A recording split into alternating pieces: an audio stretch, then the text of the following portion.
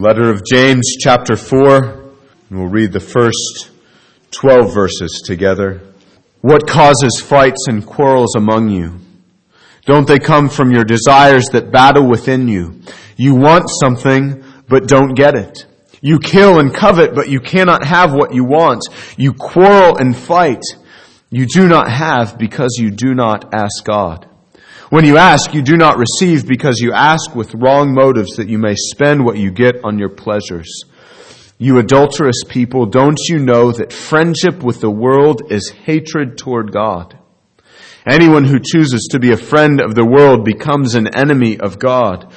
Or do you think Scripture says without reason that the Spirit He caused to live in us envies intensely, but He gives us more grace? That is why Scripture says God opposes the proud, but gives grace to the humble. Submit yourselves then to God. Resist the devil, and he will flee from you. Come near to God, and He will come near to you. Wash your hands, you sinners, and purify your hearts, you double-minded. Grieve, mourn, and wail. Change your laughter to mourning and your joy to gloom. Humble yourselves before the Lord, and He will lift you up. Brothers, do not slander one another. Anyone who speaks against his brother or judges him speaks against the law and judges it. When you judge the law, you are not keeping it, but sitting in judgment on it. There is only one lawgiver and judge, the one who is able to save and destroy. But you, who are you to judge your neighbor? Well, I just want to thank you for your prayers for us while we were in Omaha, Nebraska. I feel like that paralyzed man in the gospel who was not able to come himself to Jesus, but had 4 friends who carried him to Jesus and even lowered him through the roof to bring him to Jesus, that the Lord Jesus might bless him. And I'm sad to say that my expectations in going to the General Assembly this year were not what they should have been, and just my prayers for the Lord's blessing and expectation of what He would do was weak. But I bless God that He's raised you up to bear me up and to bring me before the Savior, that indeed He has met with me and given me the word that I needed to hear this week and blessed us as an association. So thank you for your prayers. Well, follow me to the top of a hill. And there's a man there, and he stoops over and he picks up a dandelion. But it's not a dandelion that's yellow like they are now in our yards. It's a dandelion that's gone to seed. And so it's just a puff of white seeds, and they're little parachutes that are attached to them. And he puts it up to his lips, and he blows upon it. And immediately all the seeds just scatter into the sky, and gusts of wind coming across the top of that hill just carry them away for miles and miles. And those little seedlings fall to the ground and germinate and grow another dandelion, and they go to seed, and the wind carries them off, and they're planted somewhere else as well. Well, you are that man on top of the hill. And this is what happens every time you slander another person. When you speak against them, your lips launch damaging information about your brother, and off it goes into the winds. Now, you go back and gather up every single seed that you have scattered by what you said. Trace them down, find them, track them down. You say, I can't do that, John. And that's right. And that shows us the damaging effects of our slander toward other people, that for the most part, very often, we do damage that we can't fix. Now, we come to God and we repent of our sin. We confess our sin to Him, to the one we slandered, perhaps, and to the one we talked to about another brother or sister. But we cannot, very often, repair the damage that is done to slander. So remember that the next time you're thinking of speaking words against a brother. You're standing on the hill with the wind at your back and the dandelion in your hand. Well, we come then to the next command of God in James' letter. Remember, there were 50 of them here in this little letter. And this one is, brothers, do not slander one another. Right away we see that James is returning to the topic of the tongue, isn't he? It's a common topic in this little letter. He's already told us that controlling the tongue is a mark of true religion. That wherever you have true saving religion, you have tongue control. That wherever you don't have tongue control, whatever they may claim about their religion, you can know this, that they're deceiving themselves and that their religion is worthless. Chapter 1, 26, if anyone considers himself religious, and yet does not keep a tight rein on his tongue, he deceives himself, and his religion is worthless. And then we saw in chapter 3 that our tongue is like a wild stallion that's restless and just waiting to bust out and run down some forbidden path. So we must always keep a tight rein upon it. Well, that was some time ago, and now here in James chapter 4, James returns to this theme, and he's putting his finger on one specific kind of sin of the tongue, the sin of slander, speaking evil of others. And it's important that we see the context in which he now is dealing with our tongue and this sin of slander. It's the context of fights and quarrels, isn't it? James chapter 4, as it begins. And it's a hint to us that we are especially prone to slander others when we're enmeshed in a quarrel with them, some kind of fight or controversy with them. That then it is especially easy for our tongue to break out in speaking evil against them. When we have something against a person, we want to tell somebody else what we have against them. Did you know what she said to me? Do you know what he is doing to me? And so if you're entangled presently in some conflict, some relationship that is frayed, that if you have been hurt by someone, pray for more grace and grab hold of the reins, brother.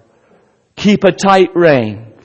Pray for grace and keep a tight rein on your tongue, sister, or you will be caught up in slander before you even have thought about it. This sin is so tied to our flesh that unless we've got both hands on the reins, we so easily slip into it. Now let's look first at the sin forbidden and then some considerations that ought to keep us from slander. So the sin forbidden. Brothers, do not slander one another. What exactly does this word slander mean? Kata laleo. It's a Greek word that's found twice in verse 11. And it's translated by the NIV two different ways. But it's the same word. Do not slander one another.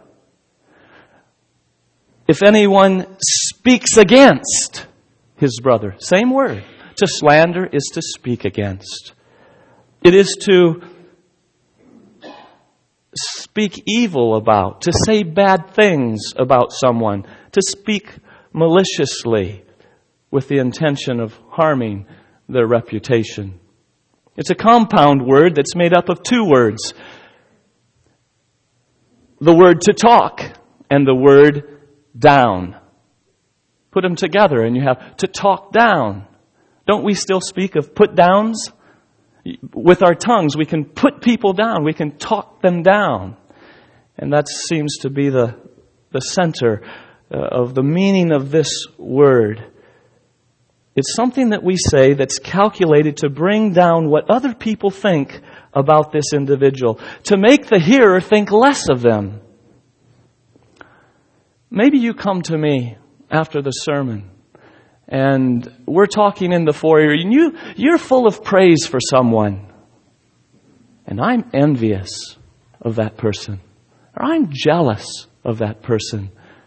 And so I immediately feel called upon to share with you some of their faults.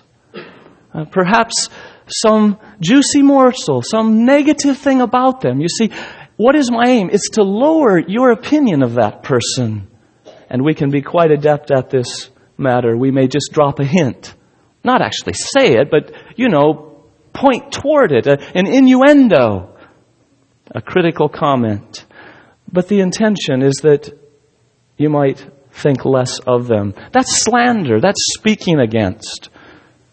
And that is what is forbidden. It's speaking unkindly. It's not speaking with love about another.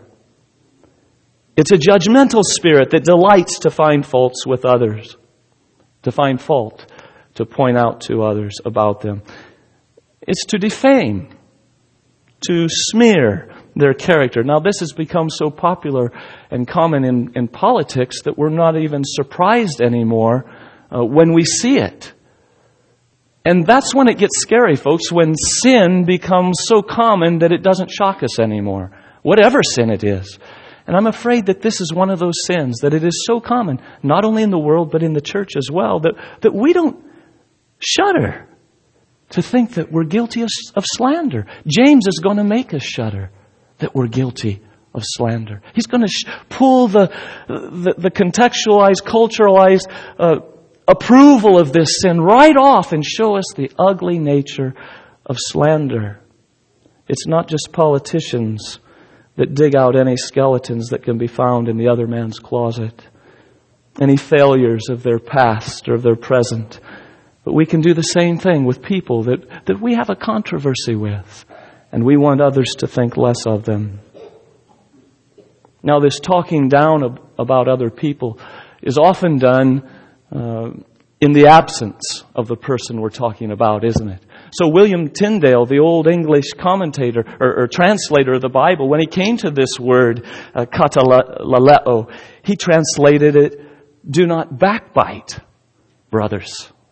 Because it often is done behind the back of the person we're talking about. And so gossip is just another form of slander. We hear some dirt on someone, and then we feel called to pass it on to somebody else. It often starts with, did you know? Did you hear? And then something bad about the person follows. Romans 1:29 and 30. They are gossips, slanderers. It's just another form of slander. Now, before we go on, I want to make a qualification about what we've said so far, about what slander forbids, what this command forbids us to do. There are some times when duty calls us to speak about our brother or about a neighbor and to say things that they've done that are bad. I think of a prosecuting attorney. He's got to stand up and say some bad things about the guy that's being put on trial. I think about the witness who takes the stand and maybe saw this man do something, and he is duty bound as a witness, sworn witness, to tell the truth of what he sees and knows, whether it be good or bad. I think of church discipline. There are times when we must speak something bad that our brother has done. Times when we must give words of warning about dangerous people. But here's the catch. I am forbidden to speak against another unless I am called to it. Unless it is my duty. Unless there is some necessity that brings me to it. And even then, it must be spoken only to those who need to know. It's not a free pass to say it to everybody. Is that person a part of the problem or the solution? Then there may be some necessity for speaking about a brother that has done some evil. But even in church discipline, my first response is to go to the one who has sinned alone, just between the two of us. And it's only after they refuse to repent and that becomes clear that they're not going to repent that I take just one or two, not the whole of you, but just one or two along. And we pray and we come and we want to recover this brother from sin. And only if he refuses the two or three, then Jesus says, tell it to the church. But all along the process of church discipline, Jesus' concern is to keep it as private as possible, isn't he? You see, it's the pressure of do not slander one another, brothers. Do not speak evil against one another. That is the loving thing to do. But slander has no love in it. It is malicious. It is meant to hurt others' reputation. Now, sometimes you can get a good feeling for a word by the company that it keeps. What are other words that are often found in a list right alongside of it? Hold your place here and turn to 2 Corinthians chapter 12 and verse 20. The end of 2 Corinthians chapter 12, verse 20. And notice this long list, and sort of in the middle we've got our word there, slander. And I want you to notice the company it keeps. I fear, Paul says, that there may be quarreling, jealousy, outbursts of anger, factions, slander, gossip, arrogance, and disorder. Now, we could take every single one of those and show how that when you are jealous of someone or envious of them, you will be all the more tempted to speak evil of them to try to pull them down. Or if you're in a faction, they're of Paul and you're of Cephas or whatever, you'll want to speak evil of that other group. That'll be a temptation you'll have. Or if you're angry at someone, very critical time to zip your lip or to be very careful before you speak about them to anyone, and so on. Let me just point out 3 characteristics of slander. One of them is found here in this passage where he speaks slander, gossip, arrogance. Arrogance. And the first characteristic of slander is that it is proud. It is proud. We put others down in order to lift ourselves up. I feel pretty clean when I'm spreading the dirt on somebody else. It makes me feel good about myself to have all the fingers pointing at someone who has slipped or fallen in some way. And so if I'm given to finding fault with the conduct of others and spreading criticisms in the church about them, it shows that pride is just oozing out of my mouth. It's filthy pride that Paul says this filth must be gotten rid of. James says in James 1 and verse 19, get rid of this filth. And this is part of it, this slander that enables us to sit in judgment on our brothers. I can only sit in judgment and criticize my brother when I sense that I'm higher than him. And so I easily look down and speak down and put him down in my speech. Is it any wonder that the verse before verse 11 in James 4, just before James says, brothers, do not slander one another, he has told us to humble ourselves before the Lord. Because if you humble yourself before the Lord, you will be so low that you will only be able to look at your brother and consider him better than you and speak of him as better than you, rather than to be on a campaign to put him down. Yes, slander is a very proud thing, but secondly, it's a very judgmental thing. And this is something that James speaks to here in verse 11. There's this element of judging involved in slander. He says, do not slander one another. Anyone who speaks against his brother, that is, anyone who slanders his brother or judges him, it's spoken in the same breath, because to slander them is to judge them. We set ourselves up as the critic. There's more and more programs on TV, isn't there, with a panel of critics. And someone comes before the panel and does something, and the panel weighs in with their criticism, and we can have the idea that we are one of these self-appointed critics and judge the performance of our brothers and sisters. Well, we're judging them. We are their critic. And we may think that we can impugn motives to them. Oh, she did that because she's so proud. She's so vain. She's so selfish. And we can act like we're aware of the motive of the heart. As self-appointed judges, we carry around our little judges' seats and make our criticisms known about this one and that one. We're judging with sinful intent, unloving intent. So slander is proud. It's judgmental. And last of all, it's devilish. It's devilish. Now, James has already told us in chapter 3 and verse 6 that our tongue is set on fire by hell. But there's something especially devilish about slander. Did you know that one of the Greek words for slander is diabolos? It's the name for the devil. Some 40 times in our New Testament, he's called diabolos, which means slanderer, accuser. And indeed, Revelation 12:10 says he is the accuser of the brother. He's the slanderer. He's speaking evil about us. He's pointing out our faults and our sins. So what the reality is that when we speak against our brothers, we're imitating Satan. We're imitating the slanderer himself.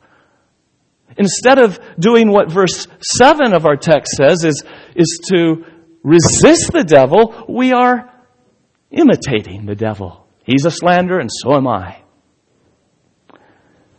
It's a devilish thing to take pleasure in pointing out the faults of others. That is so very like him. And when we do so, we're doing the devil's work for him. You know, he roars about like a lion, seeking whom he may what? Devour.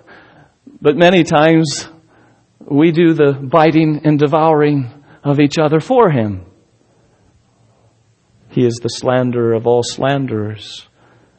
And so slander is a very devilish thing. Now, James chapter 4 is not the only place in Scripture that forbids slander. The Bible is full of commands to not slander. In fact, one commentator says he believes that there is no other offense in the Bible that is forbidden more than slander. Whether that is true or not, it is very commonly said to us in Scripture that we're not to slander. What should that teach us? Well, I suggest at least two things. That this sin of slander is something that is very common, and God needs to say it often to us. It's not only common in the world, but in the church as well. And I wonder if anyone here has gone 2 weeks without speaking against another sinfully. It was widespread then, it's widespread now. We have our list of biggies, don't we? Big sins to avoid. But you know, I don't know that any of us has slander on that list. And James is telling us God does. And the whole Word of God, weighing in over and over and over again, says, this is important to me. This is a biggie, guys, when you speak evil and put down your brother. So I suggest that at least is hinted at by the way that it's found so often in Scripture. But secondly, it should show us how serious God is about this sin that we so easily overlook. It may be a common fault, but it is no less hated by God. Leviticus 19 and verse 16. Do not go about spreading slander among your people. Psalm 15, 1-3. Perhaps the passage James' heart was thinking on, even as he writes. For there are many parallels in what James says in chapter 4 with this passage that asks, Lord, who may dwell in your sanctuary? Who may live on your holy hill? Now, this is not an unimportant question, is it? Who can dwell with God? Who can fellowship with God? And the answer He who speaks the truth from his heart and has no slander on his tongue, who does his neighbor no wrong and casts no slur upon his fellow man, no smear upon his fellow man's name. So, do we have a good idea then of what is being forbidden in this command? Do not slander. Just one more thing about it. I hope you've seen it is not merely forbidding lying about another. Obviously, that's wrong. To lie is always wrong. To lie about another person and say they did something they didn't, that's always wrong. So be very careful before you pass on information that you heard, that it is true. But I want you to see, and I trust you've already seen it, but this command to not slander goes well beyond speaking the truth. You see, what you have to say about your brother may be perfect truth, exact truth. Even so, you are not to say it. You are not to repeat it. J.A. Moutier says, the fact that it is true does not give us permission to speak it.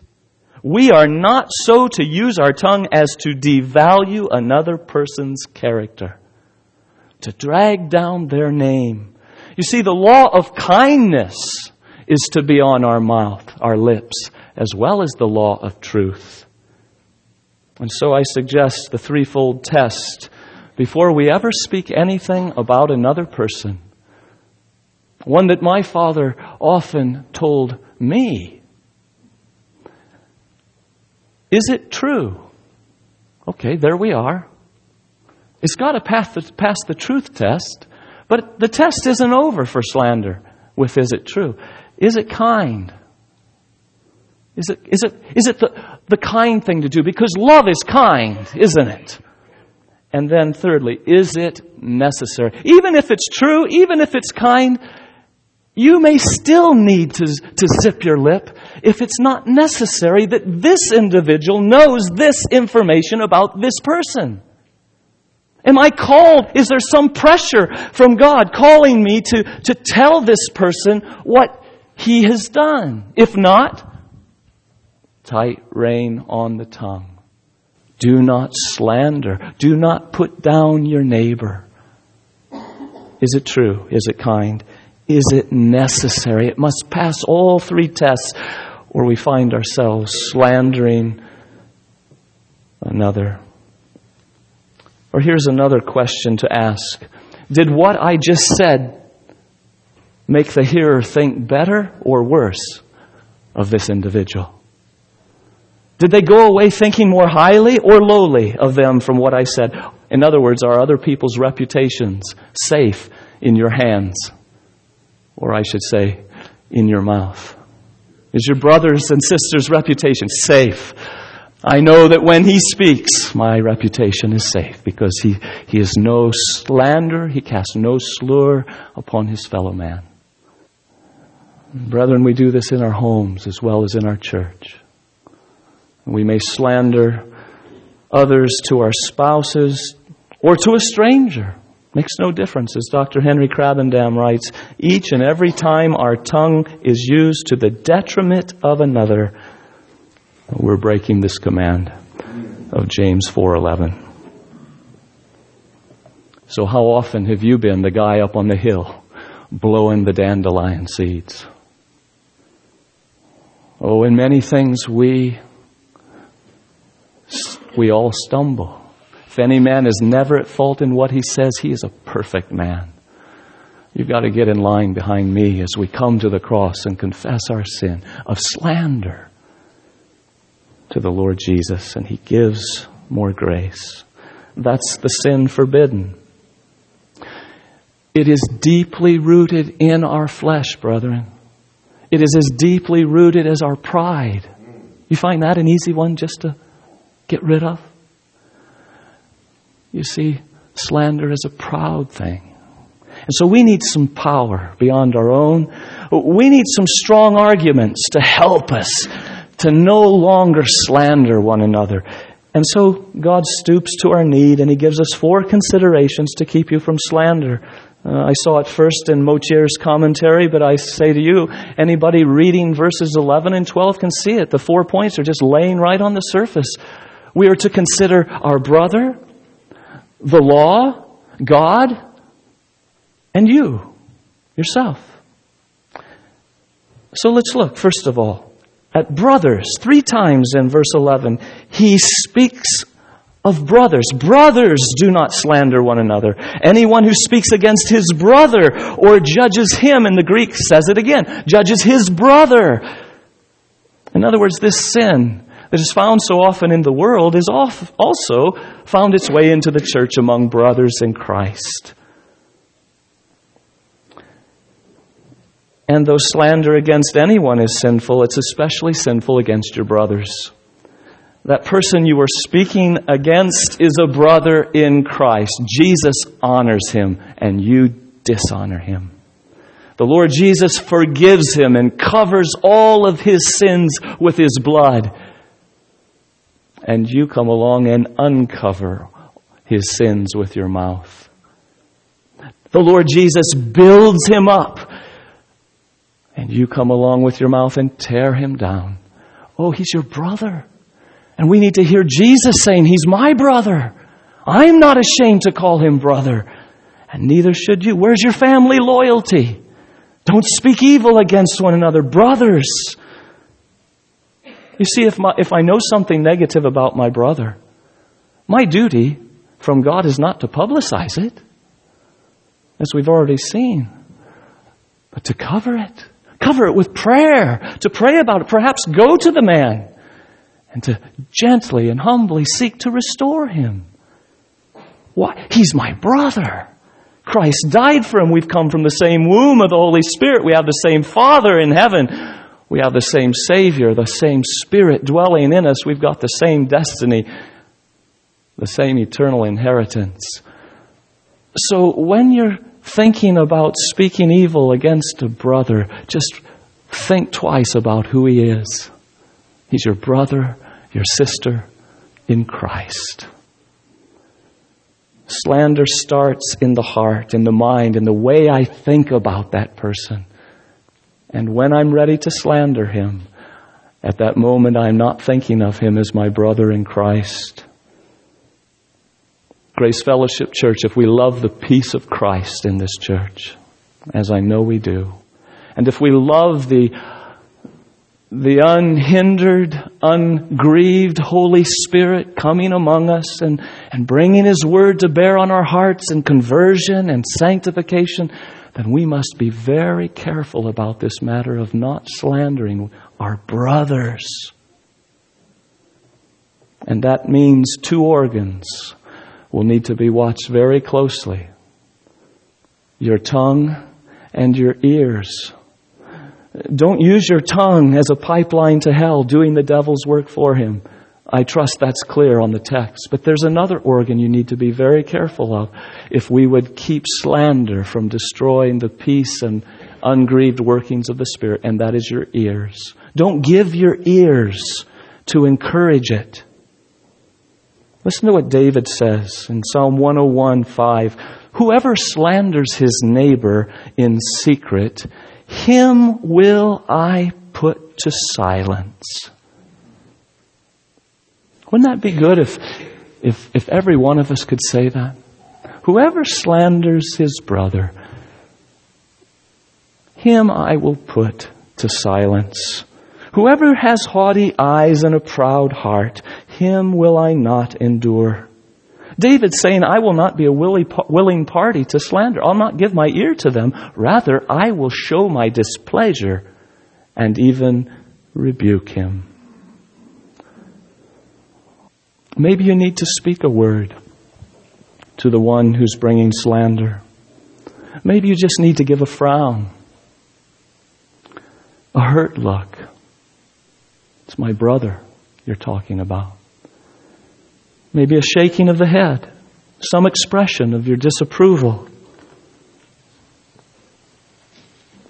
Tell him you'd rather not hear it. Walk away. Hang up the phone. Gently, pleasantly.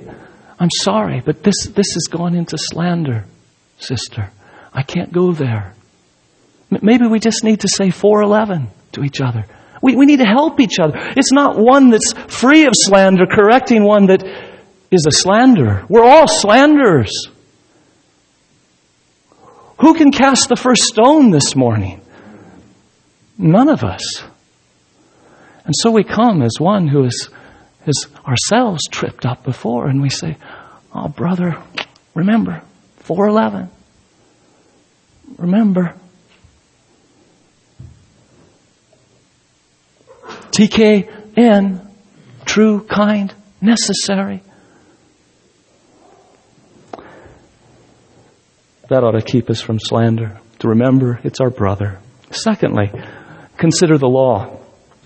Consider what you're doing to the law when you slander or judge your brother. Verse 11, you notice what it says after saying, do not slander one another. Anyone who speaks against his brother or judges him speaks against the law and judges it. When you judge the law, you're not keeping it, but sitting in judgment on it. You will agree, won't you, that it is not a small thing to speak against the law of God and to judge it. That's a big thing. We ought never to do. But that's exactly what we do, James says, whenever we speak against our brother and judge him. To slander your brother is to slander the law that forbids it. Now, the entire law of God is in purview here, but especially, I believe, that law that summarizes the entire law. What is your duty to your brother, to your neighbor? Well, James told us, didn't he, back in chapter 2 and verse 8? If you really keep the royal law found in Scripture, love your neighbor as yourself. Now, that's the law that summarizes all God's law as it pertains to you and your neighbor. So, love your neighbor as yourself. As yourself. Do you like it when other people spread the goods about you? It may be true. You fell. You stumbled. You didn't act right. What you said was wrong. And do you like it, though, when they go about and publicize it and tell everybody about it? No, you don't. Love your neighbor as yourself. So that means that the law of God is requiring me not to slander my neighbor and not to pass along the goods on my brother either. When you defame your brother, you're not loving him. And you're not obeying God's law either, are you? Rather, you're defaming and slandering God's law. That's what James is telling us. I told you he's blowing the cover on this sin of slander. It's a big thing. We judge, we slander God's law. We speak well of the law when we obey it, don't we? When you walk gladly in the ways of God, you are commending God's law to others. You are saying, this is the perfect law that gives freedom. You're saying, whoever it is, a worldling or a Christian, you're saying, God's ways are the best ways. Blessed is the man who walks in them. This law about not slandering, it's a good law. And by living according to it, we speak well of the law. But when we break that law, we slander that law. We speak evil of that law. We're saying this law isn't worth my obedience. This law has some fault in it. It's not the perfect law after all. This law is too strict. It's restricting my freedom of speech too much.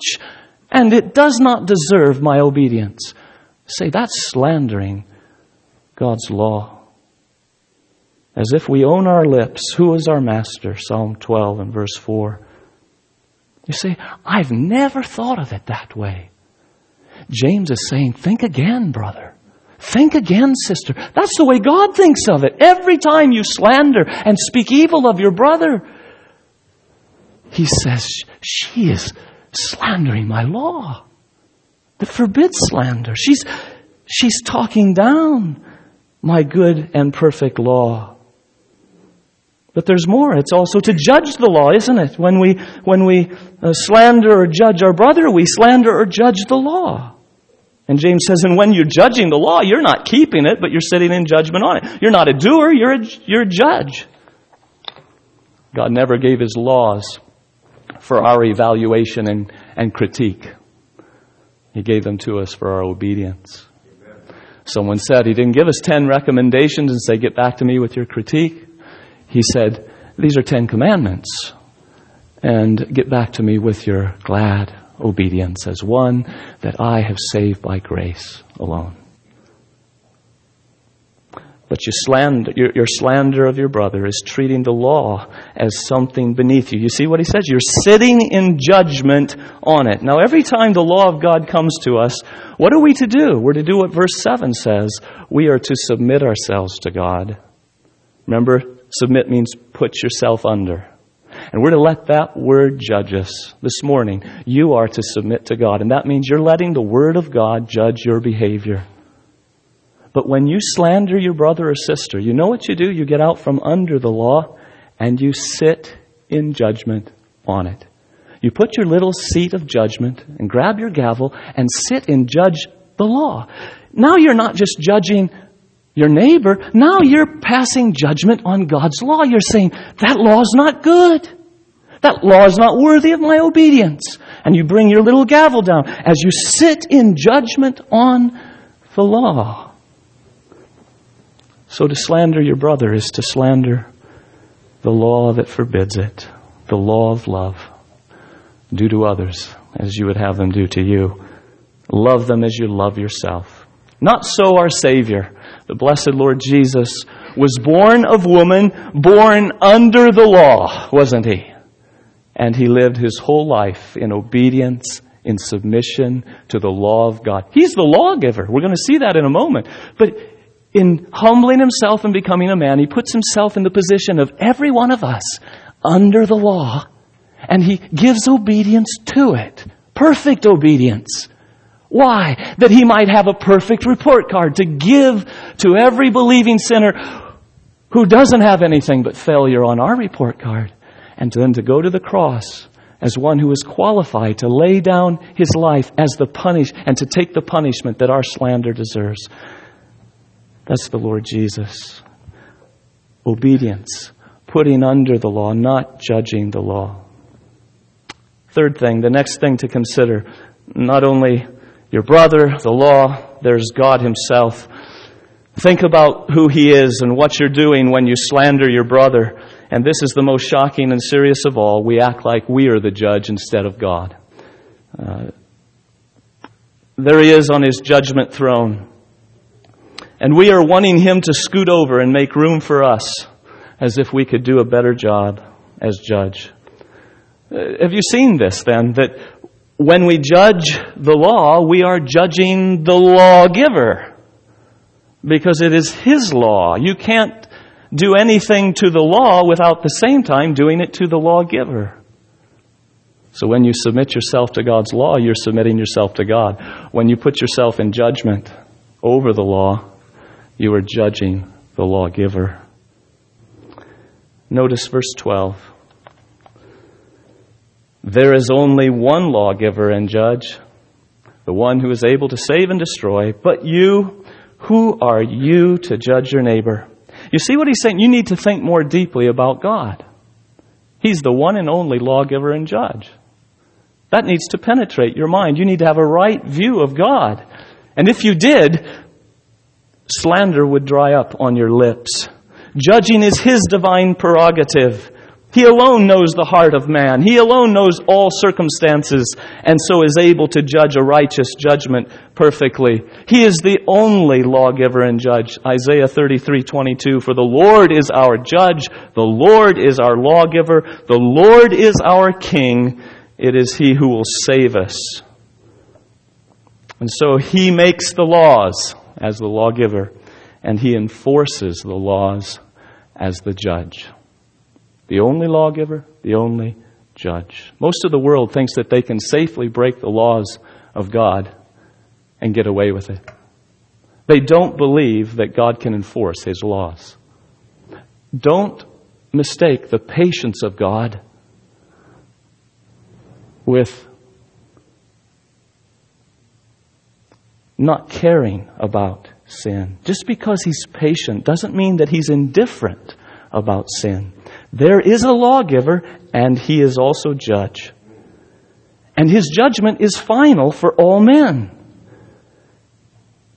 He has all power and authority to judge. He's able to save and to destroy. We heard it this morning in Sunday school. Where are we headed? We're headed to a great white throne.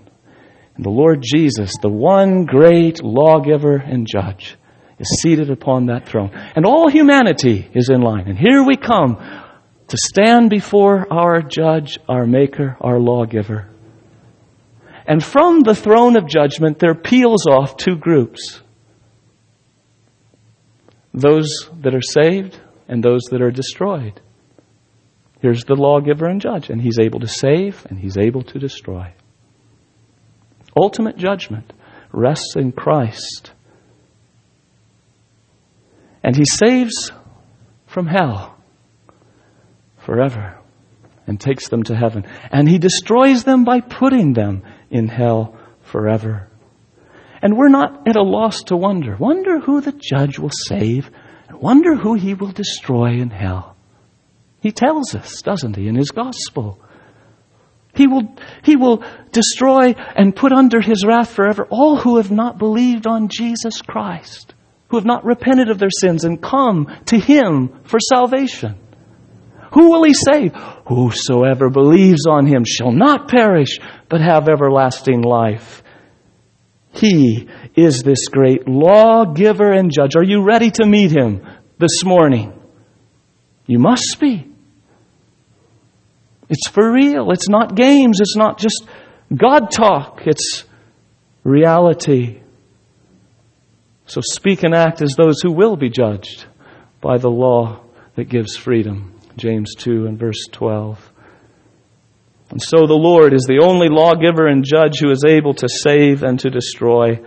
But you, who are you to judge your neighbor?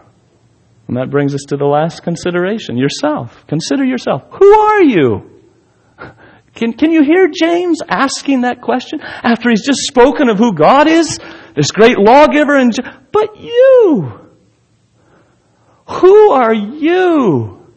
You ever been in a court of law and as the Honorable Mr. So-and-so comes into his throne, the courtroom stands in honor of him.